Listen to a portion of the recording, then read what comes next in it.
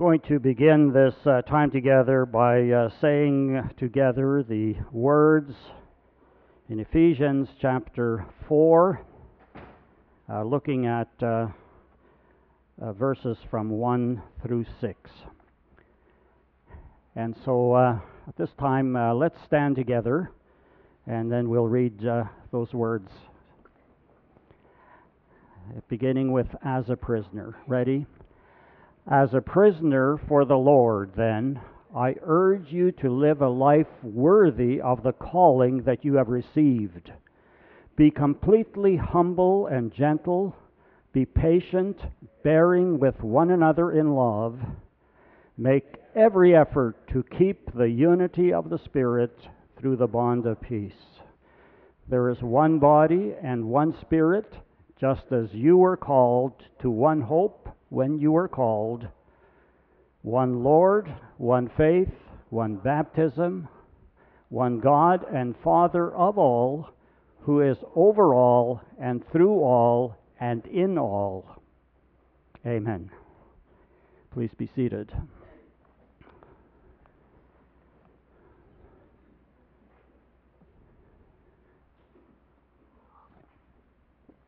When Johnston and I got together to begin planning this service, we thought a good theme to talk about would be unity, oneness. And this isn't just about formal unity, but at the same time, it's the experience of togetherness. It's not just that you're one, but that you experience that you are one. And our service today, of course, is an important event in the ongoing conversation as we consider seriously the prospect of becoming one church.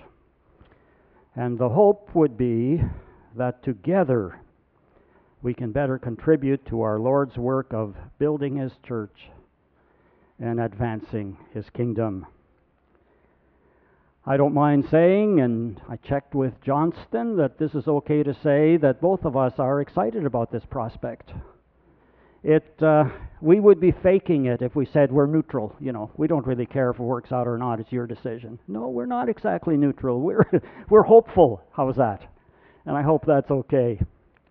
Our moderator, Kevin, has to pretend that he's neutral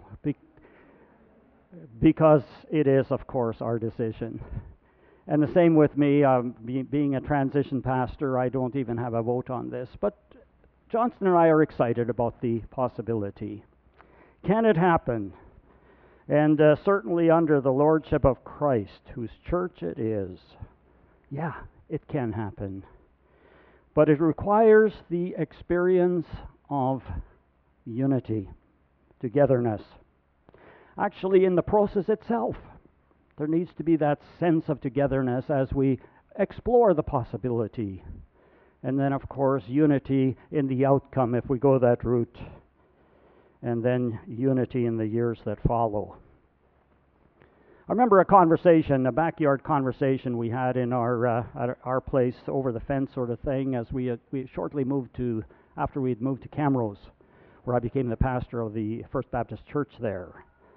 And it was a very friendly conversation, and somebody commented, says, "Why so many denominations? Why couldn't we be just one?" And I said, "Yeah, I agree. Why couldn't we just all be Baptists?" That would solve it, wouldn't it? Or would it? I think, as you know, that there are a lot of Baptist denominations even. In Canada, we have 5 well-organized, well-known, different denominations.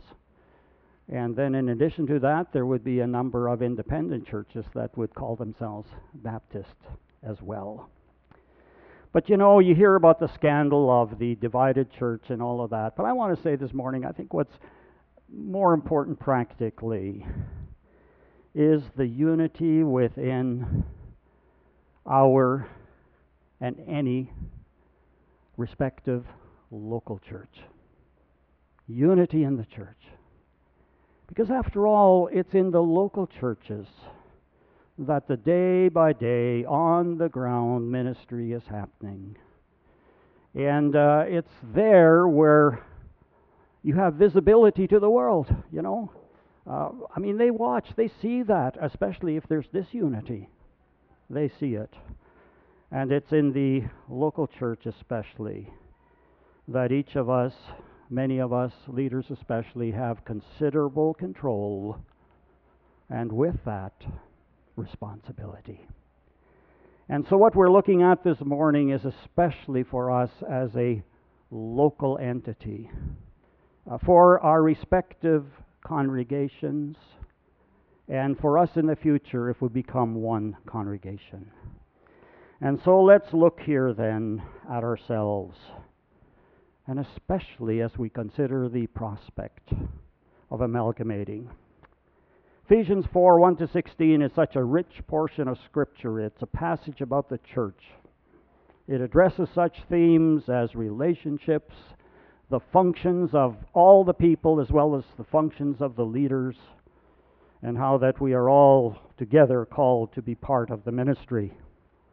And then there's that, when things are in place, when there is good unity and things are happening that should be happening, you have that wonderful outcome that Paul expresses in verses 15 and 16, where he says, you know, instead of being like infants, in the previous verses he talks about being infants, not to be, it shouldn't be that way. He said, instead, speaking the truth in love, we will grow to become in every respect the mature body of Him who is the head, that is Christ. From Him the whole body, joined and held together by every supporting ligament, grows and builds itself up in love, when as each part does its work.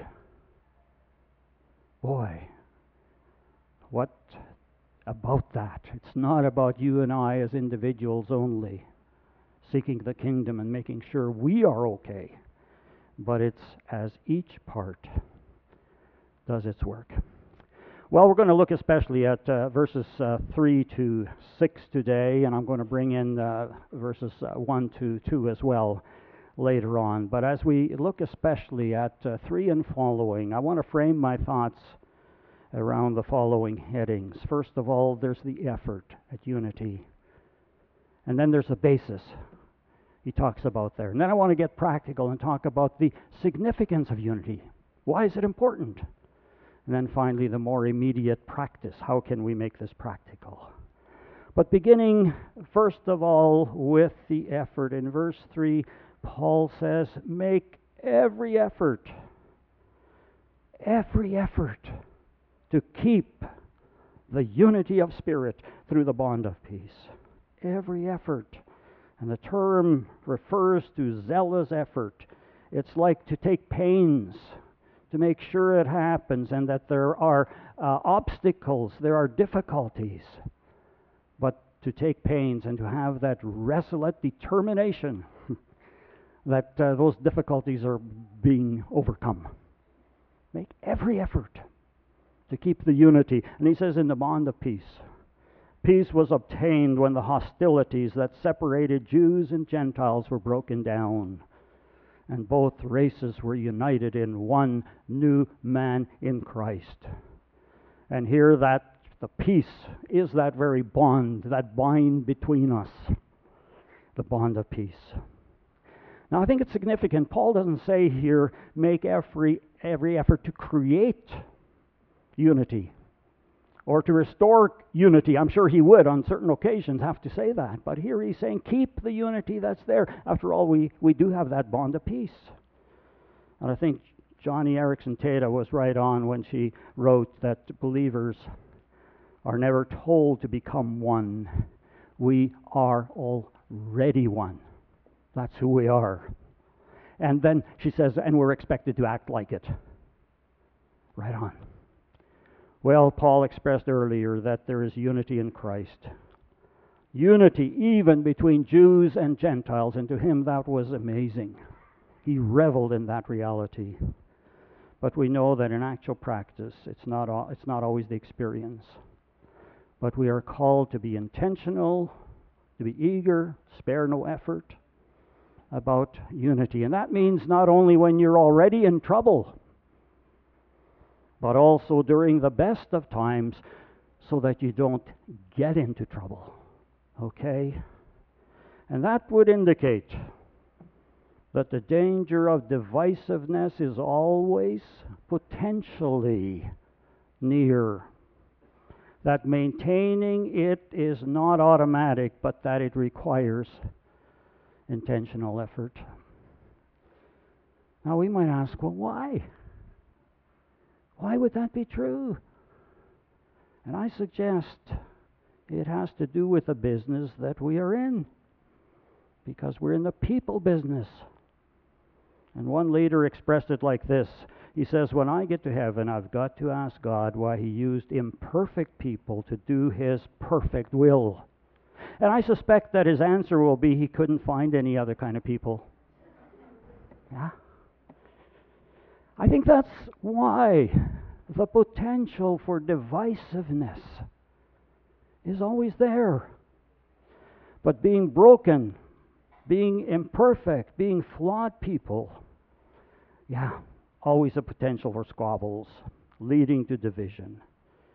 And so for this reason, be eager, be on guard, make every effort to keep the unity together, the bond of peace. Now, as I move on to the next point, the basis of unity, I just want to say that unity cannot stand by itself as an abstract concept and yet be meaningful. But unity has to relate to something. It has to be for something. Unity around something, like unity of a country that we love. Yeah, we want to be unified. Or how about a hockey team? You know, I wish those Oilers I wish we could somehow go back, just project a couple of months and apply their current playing to what's been going on for the whole year, the whole season, and we'd be in playoff position. But it's only when they play well together that the Oilers can win. And I know that Ken Hitchcock would agree. Not just a sense of togetherness or camaraderie, but in the faith community, it will be around certain issues of faith. Unity around the issues of faith. And so here Paul presents what we are unified about, or what is the basis of unity.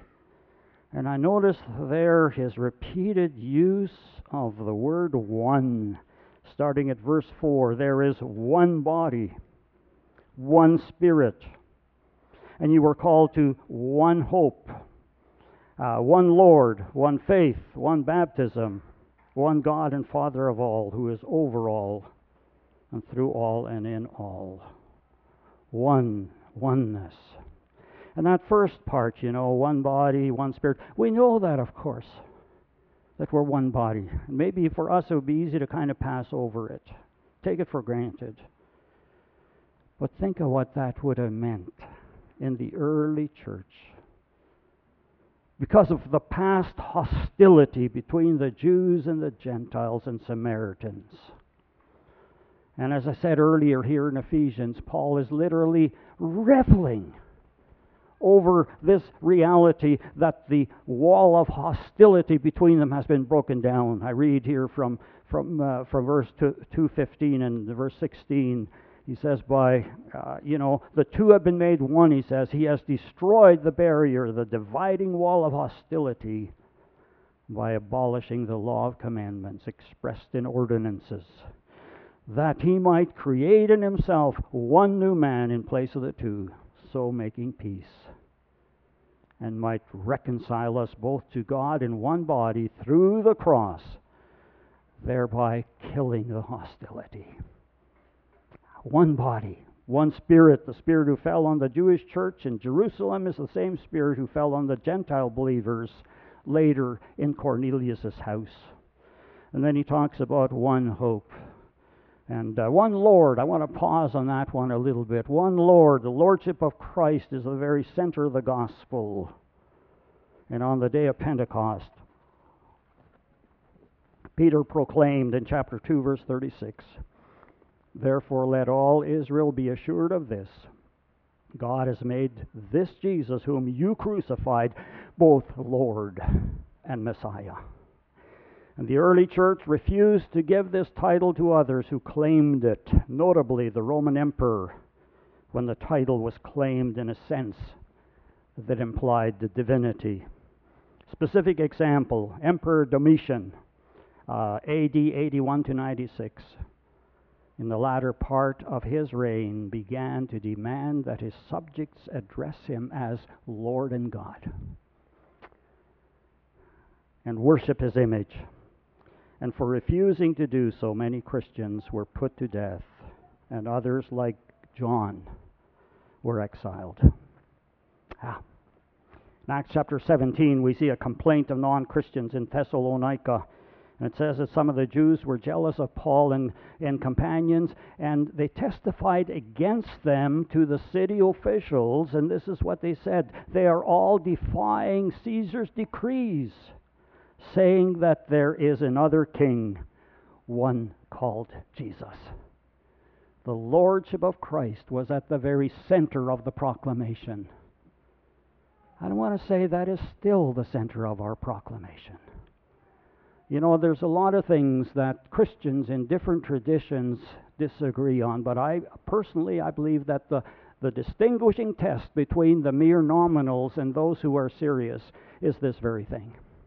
Are they giving allegiance to the Lord Jesus Christ, the Lordship of Christ? No human king or president or prime minister or CEO, but Jesus Christ. And so the gospel call is to come under his supreme authority, giving him first allegiance. And that's part of that one faith, he says here. And then one baptism, one God and Father of all. And ultimately our unity is in God, who is one, through our relationship with the Lord Jesus Christ, part of the common faith in knowing him as Father. And so it's unity around something, unity built upon some basics, not unity at any price or unity without truth, but unity that's based on these basic Christian truths, basic generic Christian non-negotiables, as for example we express in some of the creeds like the Apostles' Creed or the Nicene Creed. Okay, make every effort based on Christ and all the truths that go around that. But now we need to ask, why is unity so important? The significance of it. Make every effort. Well, why? Why does it matter? I want to give you two reasons. The first one is we have a mission. There is something to do and accomplish. There is that mission that is for every church as given in the Great Commission, and that is to make disciples, baptizing them. But it doesn't stop there. It says teaching them to observe all that I've commanded, all that I've taught you, the 12 of you, what I've taught you. You are to pass it on, teach all those things. So it isn't just, get them saved, but it's bring them up in the faith. The mission. There is that generic mission for every church, but every church is unique and needs to define their own unique mission, vision, sense of purpose. Who are we? What is our particular identity? What is our appropriate mission coming out of our identity, given the local context that we find ourselves in? Whatever we set out to become and to do, we can only do it when we work together as a team. Unity for mission. When there is a strong dynamic of togetherness, when there is unity, then we can do a mission. There's a collection of fables credited to Aesop, a slave and a storyteller believed to have lived in ancient Greece between 620 and 564 before Christ. And one of those fables is about a lion that prowled around in a field in which 4 oxen dwelled. And the lion, smell of beef, often tried to attack them. But whenever he came near, they turned their tails to one another, so that whichever way the lion approached them, from where he approached them, the lion was met by the horns of one of the oxen. At last, however, the oxen started to quarrel among themselves, and each went off to pasture alone in a separate corner of the field. The lion saw his chance, attacked them one by one, and soon made an end of all 4. Could it be that our enemy's favorite tactic is to divide? See that? That would be enough. That would be enough to win battle after battle. Let's attack this church. Let's attack that one. Let's attack this church because they're already divided, or there's a potential for dividing them. And so unity is essential to our mission. That's pretty obvious. But I want to add to that, there's a nuance that I think is very relevant for us at this time, and that is we need a spirit of togetherness as we work at defining our vision and mission. If we should become one, and we're going to be one church over at Ambleside, then we need a spirit of unity as we have the conversations, as we think carefully, what does the Lord seem to be saying to us, that what exactly should be our vision. Unity because of mission. But there's another reason. In fact, I would say that the second reason here for the significance of unity is even foundational to the mission part. And it is simply this: the nature of the gospel. If I were to ask you, what is the gospel? What would you say? Well, you might say it's the gospel of love. I could sing of your love forever. And in eternity, it seems that's what we're going to be doing. We're going to sing about His love.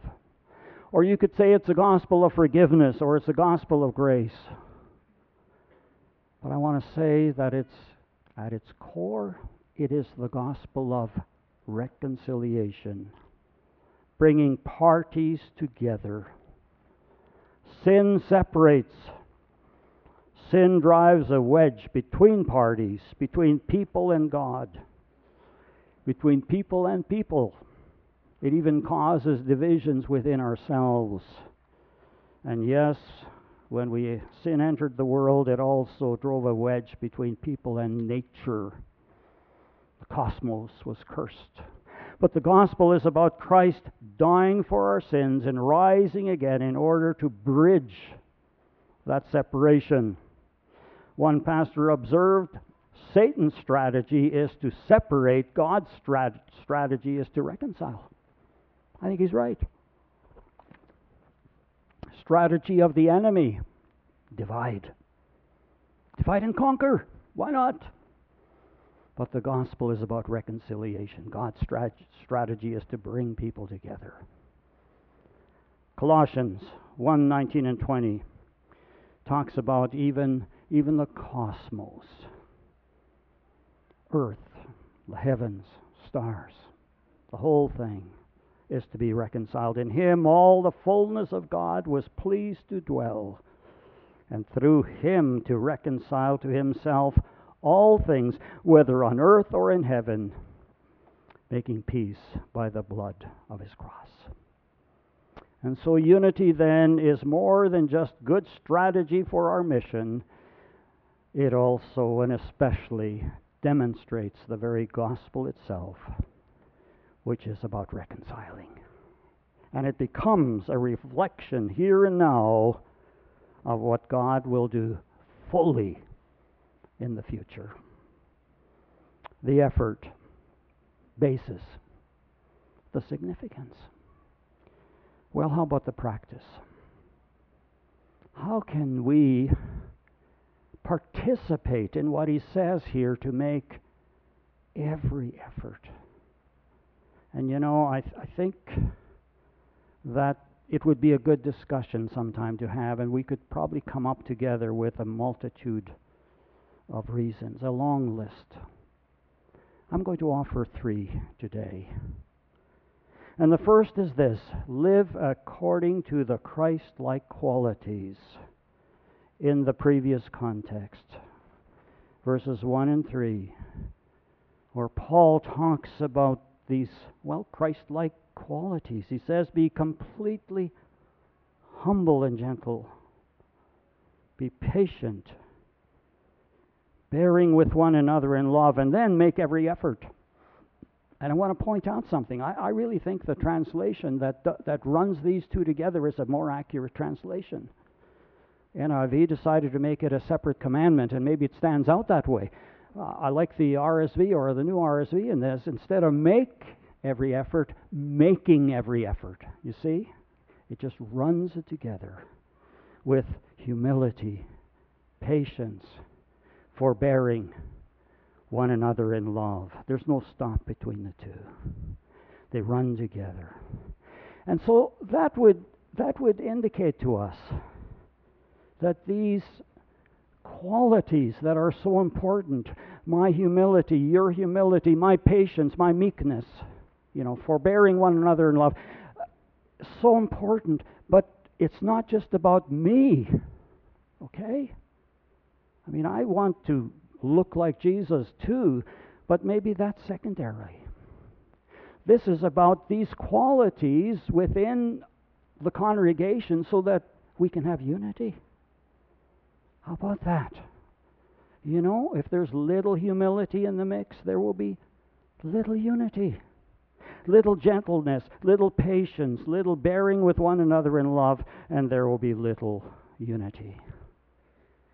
And perhaps there is nothing more significant than any of us can do, more important than simply exude these qualities: humility, patience, forbearing one another in love. And but then the second one I want to talk about, and I think that's especially relevant as we consider perhaps we could always be together like this. I'd like that. Wow.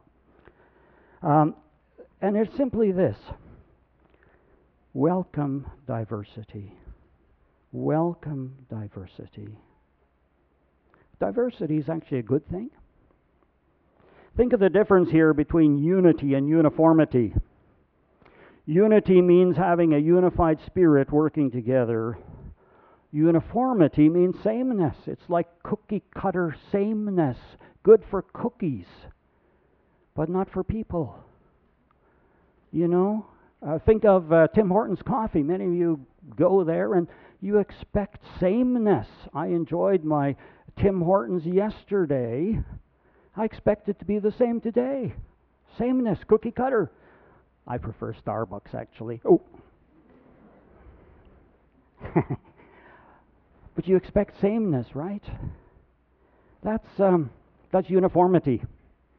But no, think of unity more this way. Unity among us means living in harmony. Think of the choir. Most of the notes is probably three-point harmony, right? The bass and the tenor are singing maybe the same note, but there are other possibilities. 4-part, 5-part. I love those chords that have 5 different notes in them. Diversity, and it's beautiful. And there is a sense in which the greater the diversity of the people in a church, the greater is the testimony of reconciliation. Doesn't that make sense? If these diverse people can be together in unity, doesn't that especially demonstrate the gospel of reconciliation? The ideal church would be something like this, consisting of the wealthy and the poor, the marginalized and the successful, the professionals and the blue-collar workers and those who aren't able to find work at all, the older folk and the younger folk, and the many, many different ethnic and racial groups. And we're doing quite well at that this morning. But that in itself is a testimony to the gospel of reconciliation. The singles and the married, and those whose lives are broken, and those who are doing well, and people in all stages of Christian maturity. That would be the ideal church. And I suspect that there's no church that will cover the whole spectrum. But I stand by the statement that the greater the diversity, the better, the clearer the demonstration of the gospel. Yeah, reconciliation. How can I make every effort, especially through these Christ-like qualities, humility, patience, meekness, forbearing with one another in love, welcoming diversity. Hey, it's different. Good. I'm glad these differences are being added to the mix. And then finally, a mindset. And it's a mindset of three qualities that I want to present here. The following three qualities, and they're all S's, so it'll be easy to remember. I'm talking about the qualities of surrender, stewardship, and servanthood. First, the mindset of surrender. Lord, what is your will? Not my will be done. And as we often sing, it's all about you, Jesus. Let his will be done. The mindset of stewardship. It is his church. We are here just to manage. Now, there's a natural inclination that we all have. In fact, it's important. It's a good inclination if it's used correctly. And the inclination is to leverage our strengths. And we need that. We need to kind of know, who am I? What am I good at? And I should try to do something that I'm good at. And so we use our strengths in a good way. But there is a temptation to sort of leverage our strengths to our own advantage, and perhaps for our church in a protective way. Okay? What are our strengths? Well, think of Ambleside. It's, of course, the assets. We have the property. We have the building fund.